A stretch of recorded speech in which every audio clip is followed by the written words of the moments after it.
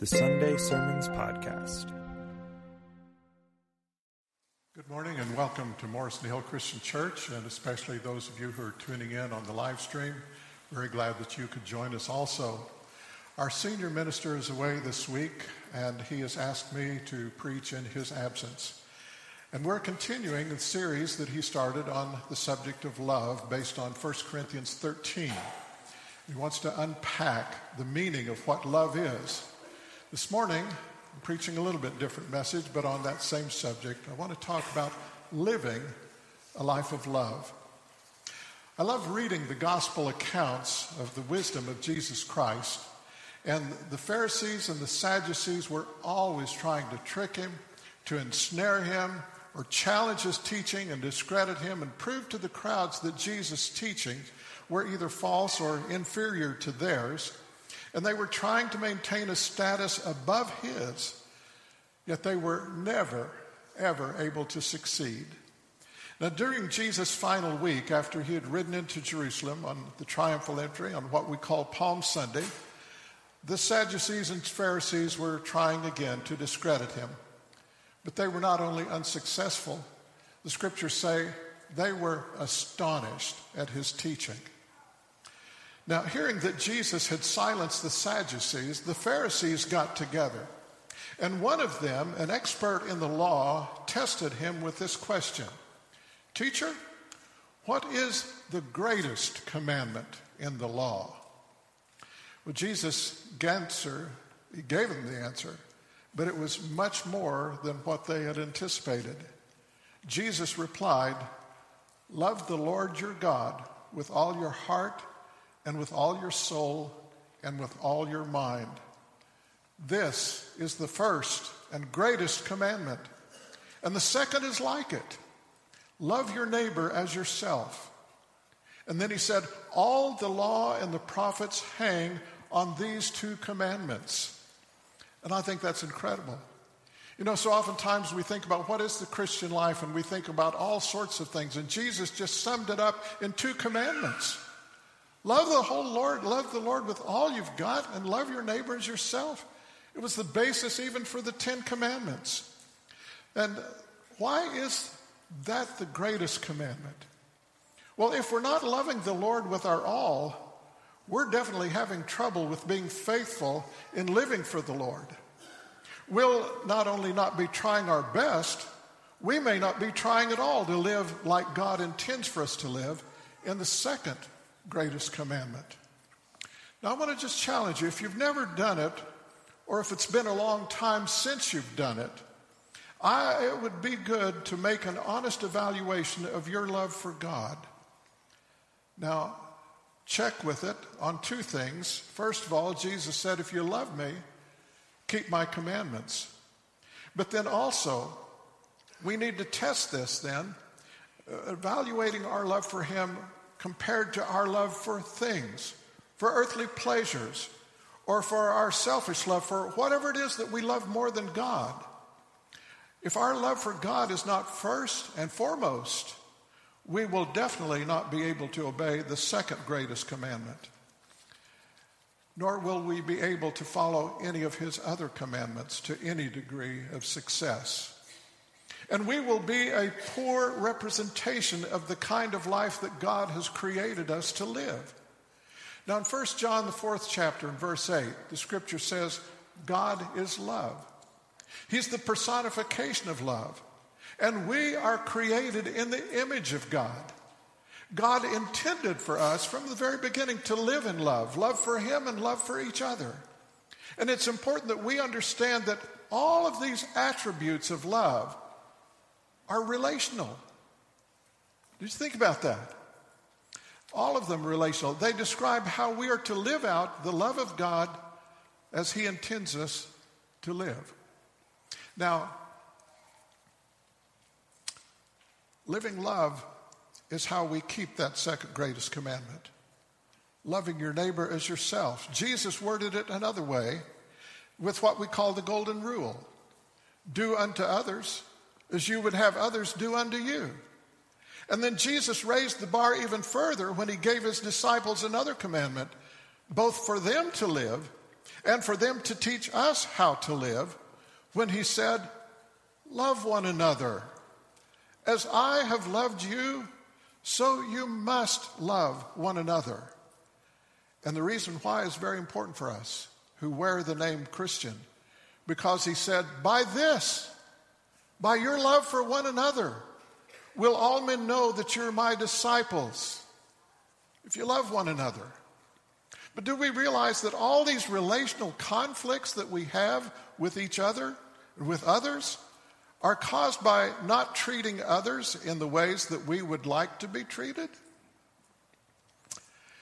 In the 10 Commandments, God listed first, he's first, but then he gave 6 other commandments that all have to deal with the second greatest commandments and how we love others.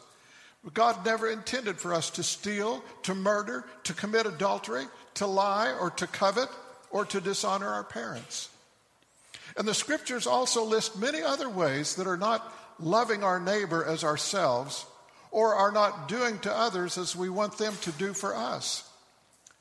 They're sinful acts produced by our sinful nature, such as being sexually immoral or impure, being full of selfish ambition, judging one another, slander, hating one another, being jealous, having fits of rage. All of these are evidence of our sinful nature. And God knows the hurt, the unhappiness, and the damage that's caused to relationships that these actions cause, because they show disregard, unconcern, ill will. They certainly don't show love. But do we realize that most of the civil laws established by our government, other governments, and even societal laws in different cultures throughout the world are to keep people from living according to our sinful nature? I might have to check that for our laws at this stage. Some of those laws are being changed, but nevertheless, these are how most of the laws were. Do good. Do we realize that no government, no culture has any laws against godly, moral love, or being joyful, peaceful, being patient, kind, being morally good, being faithful, gentle, or self-controlled? No laws against that. But furthermore, God has given us several practical ways to live in love. And they're described in 1 Corinthians 13 in one place. Now, when you look at 1 Corinthians 13, you have to realize that the Greek grammar is a little bit different from the English grammar. All of these attributes of love that are explained in 1 Corinthians 13, at least most of them, are not adjectives describing the noun love. They are action verbs, actually in the participle form. Like being loving is being patient. Being loving is being kind. Being loving is being faithful. Being all of these things. Love is an active thing.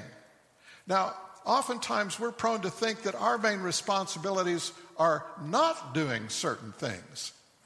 And we're prone to have pride and think of ourselves spiritually successful because of the things that we don't do.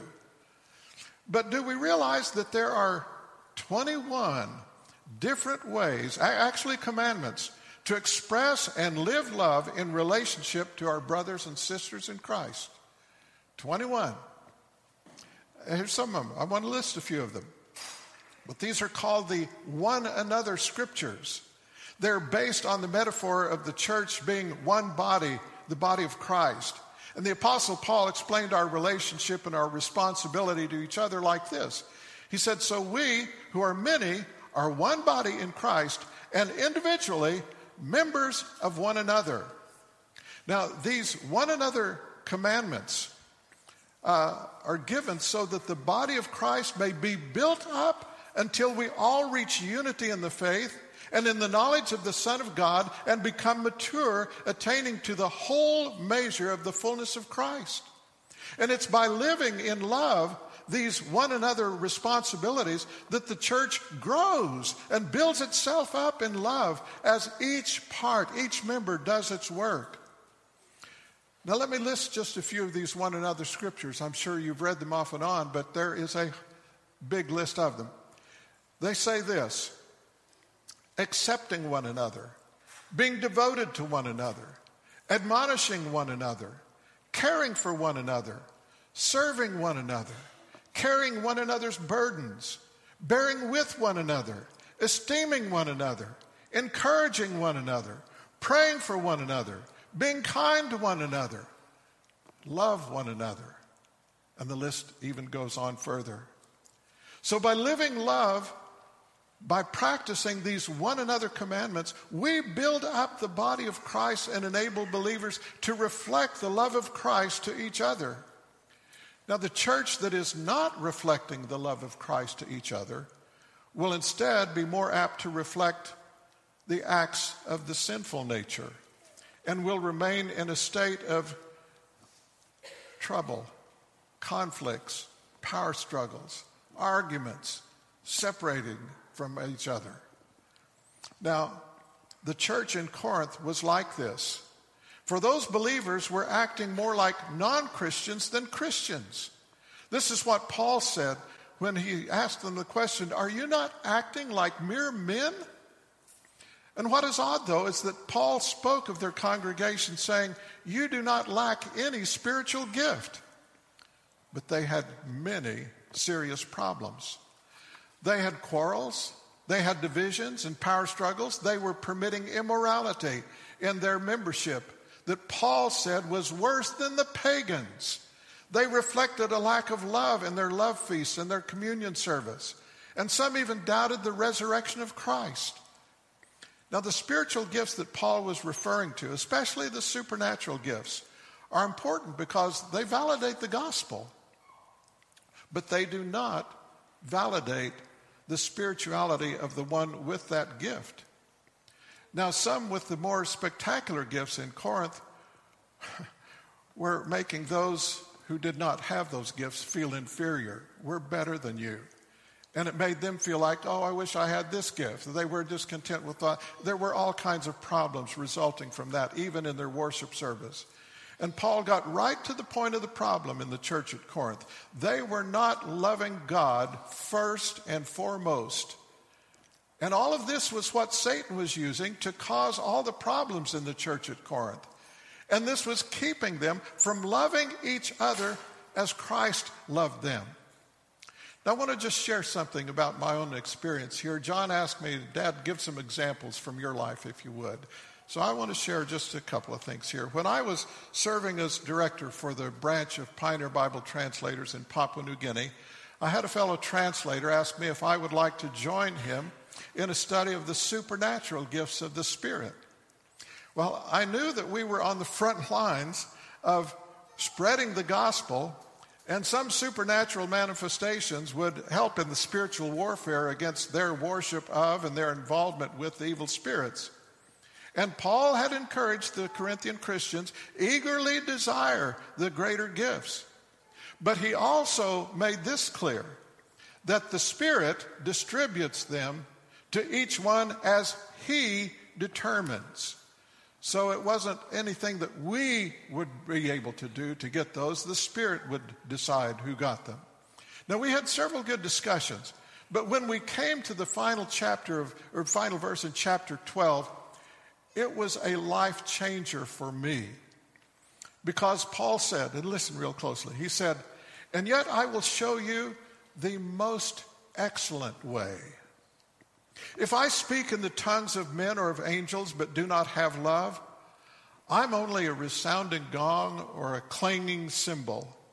If I have the gift of prophecy and can fathom all mysteries and all knowledge, and if I have faith that can move mountains but do not have love, I am nothing. And then he said, if I give all I possess to the poor and give over my body to hardship that I may boast but do not have love, I gain nothing.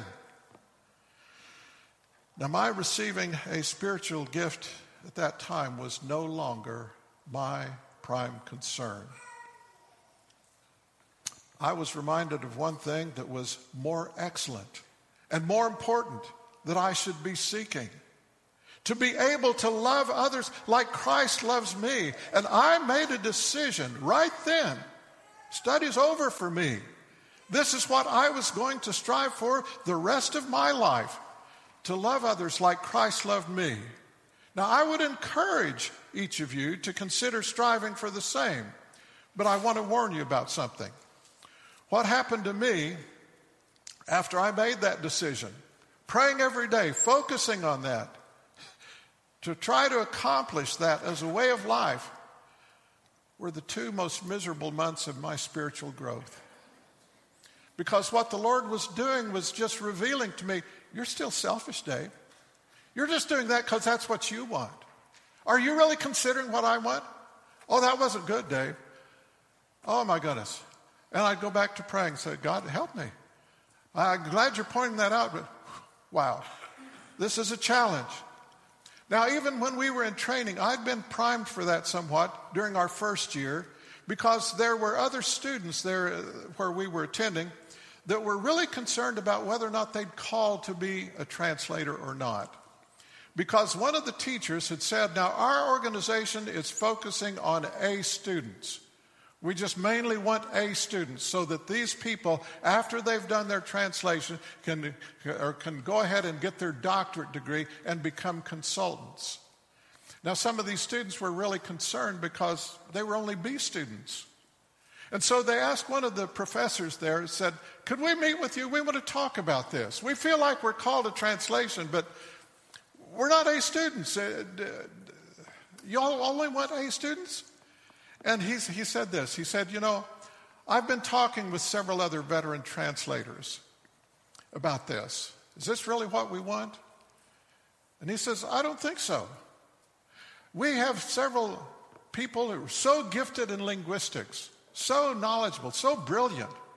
But he said, we found that these people are the ones that they just focus on doing all the work themselves. They're convinced they've got it right. They show it to the people, and the people say, that doesn't, no, it's right. I've analyzed it. This is your language here, And they were focusing more on their analysis than they were on loving the people.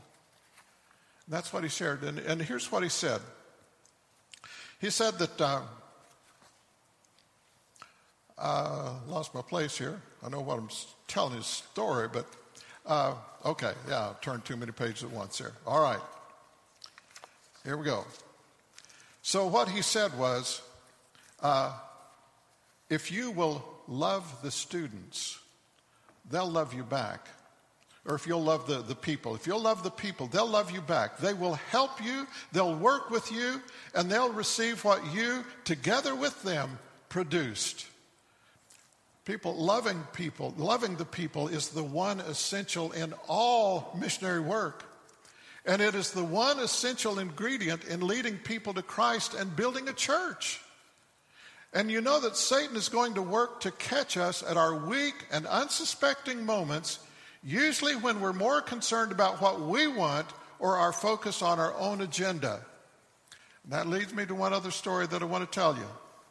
During our first term in Papua New Guinea, we were working on analyzing the sound system of the Kire language, trying to develop an alphabet for it.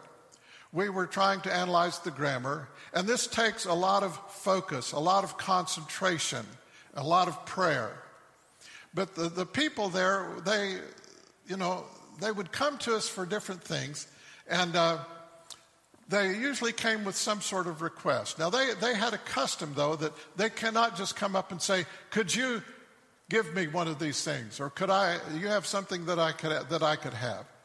They had a phrase in their own language that we learned later on. It's an idiom. It says, first, what its meaning literally was, before you chop down that big tree, you got to cut all the underbrush around it. Get it ready to really cut that big tree. And what it meant was that you first of all just sort of make sure you got a good friendly atmosphere so that the person will be pleased that you came and might want to give you what you're wanting to give. But they've got to spend a little bit of time doing that first before they can tell you what they came for. And we learned that for us to just say, yeah, what can I do for you? Just give me a list, To them that would be like a slap in the face culturally. They had to do it this way. They had to visit first. They had to get everything friendly. And then after about 4 or 5 minutes, then they would ask for one thing. And you'd say, sure, I've got one of those. I can help you with that.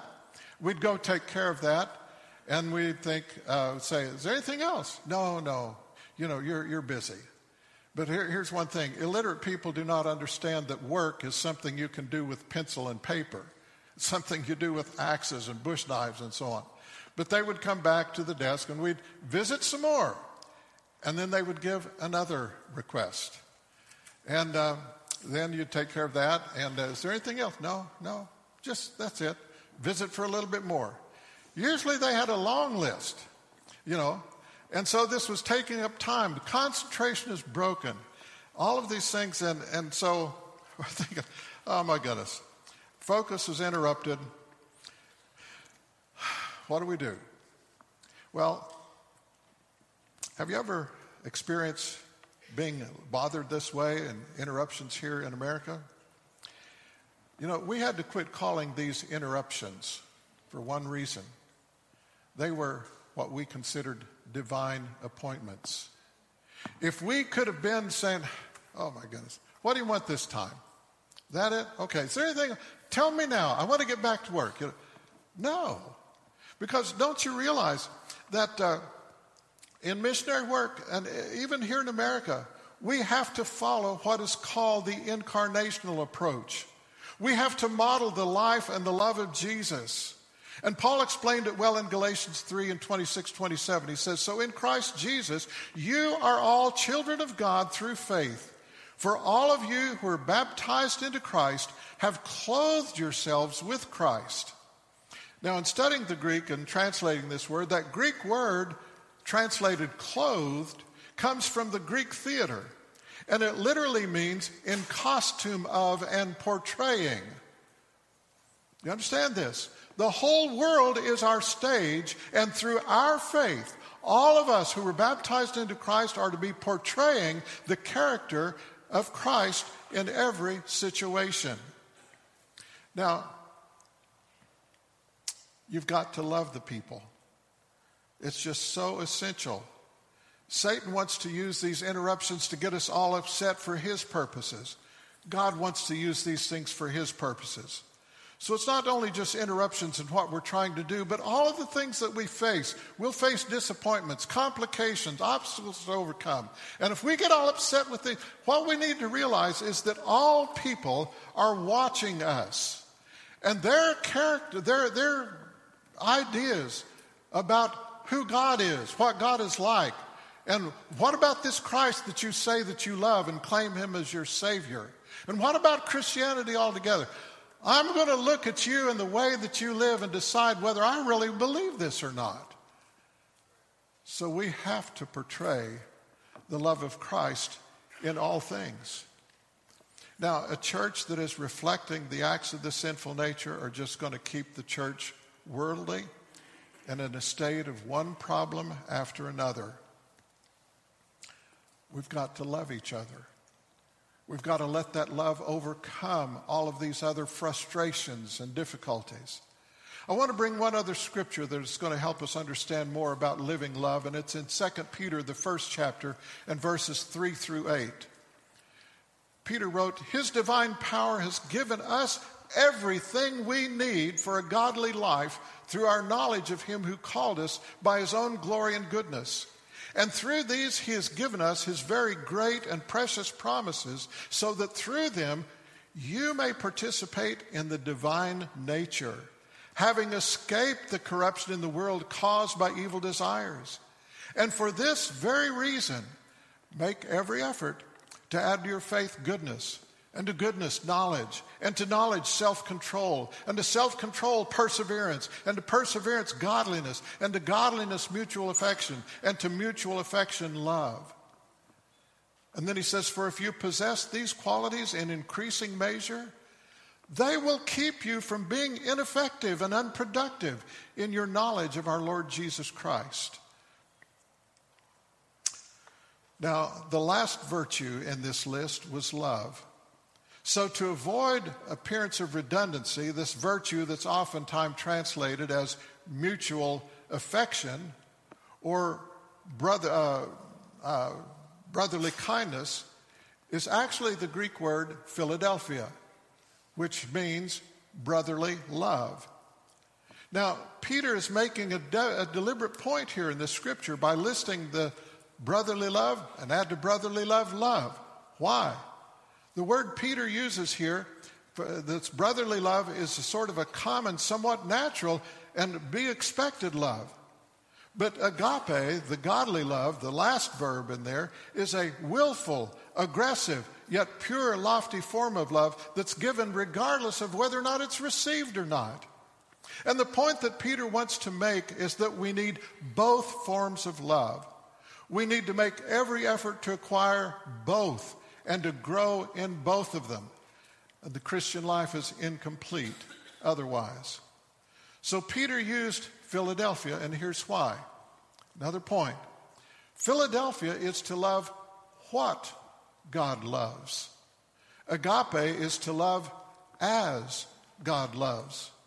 We can put it another way and say the first is to love whom God loves, and the other is to love in the way that God loves. Now, Philadelphia, brotherly love for Christians does not mean a blood relative. It's not those who share the same bloodline, but those who've been redeemed in the blood of Christ. The shift that Peter makes doesn't so much redefine brotherhood and sisterhood, it redefines fatherhood. This retains the root meaning of brotherly love. It's love between those from the same Father. We're following this? So the real question is not who's my brother, it's who's my Father. It's our Father God in heaven. And if my Father is, if God is my Father, and your Father is God, then we're children of the same Father. And that makes us kin. That makes us brother and sister in Christ, the family of God. And if I love the Father, I will also love what the Father loves. And more than anything else, you know what it is the Father loves? He loves his children. Your brothers and sisters, and you. So as an expression of my love for the Father, I must love my brothers and sisters also. Now, it's important that we get the greatest commandment first, loving him above all else. Because if we don't love him and have a desire to please him, we're prone to be self-seeking and we're prone to be over-seeking and never fulfilling God's will. And it will be harder for us to love others as ourselves, or love them as God loves them. Now, we can be honest here. We'll say this, and everyone's thinking this. From a human perspective, not all people are immediately lovable, right? Okay? Some are obnoxious. Some are boring. Some we try to avoid. Some we would really like to put in their place from time to time. But if there are brothers and sisters, children of the same Father, the Apostle John says, anyone who says he loves God but doesn't love his brother is a liar. And he says it more positively, if we love one another, God lives in us and his love is made complete in us. And in and of ourselves, we're incapable of loving someone else unconditionally. But if we love God first and foremost, we can love who he loves. And even through a long obedience in the same direction, we can love as he loves. Now, every time the Word of God is preached, the Spirit within us will make us aware of areas in our lives where we have not been obedient, or in areas where we are still needing to be more consistent in winning victories for Christ. And we can't ignore what the Spirit's wanting to do in making these known to us. We can't forget them. We need to make a decision to be more focused on overcoming and growing. Now, I want to share one last story. In my second year as a Christian, the man who led me to Christ was talking with me about complete surrender to God. And he asked me, he says, David, have you ever prayed this prayer?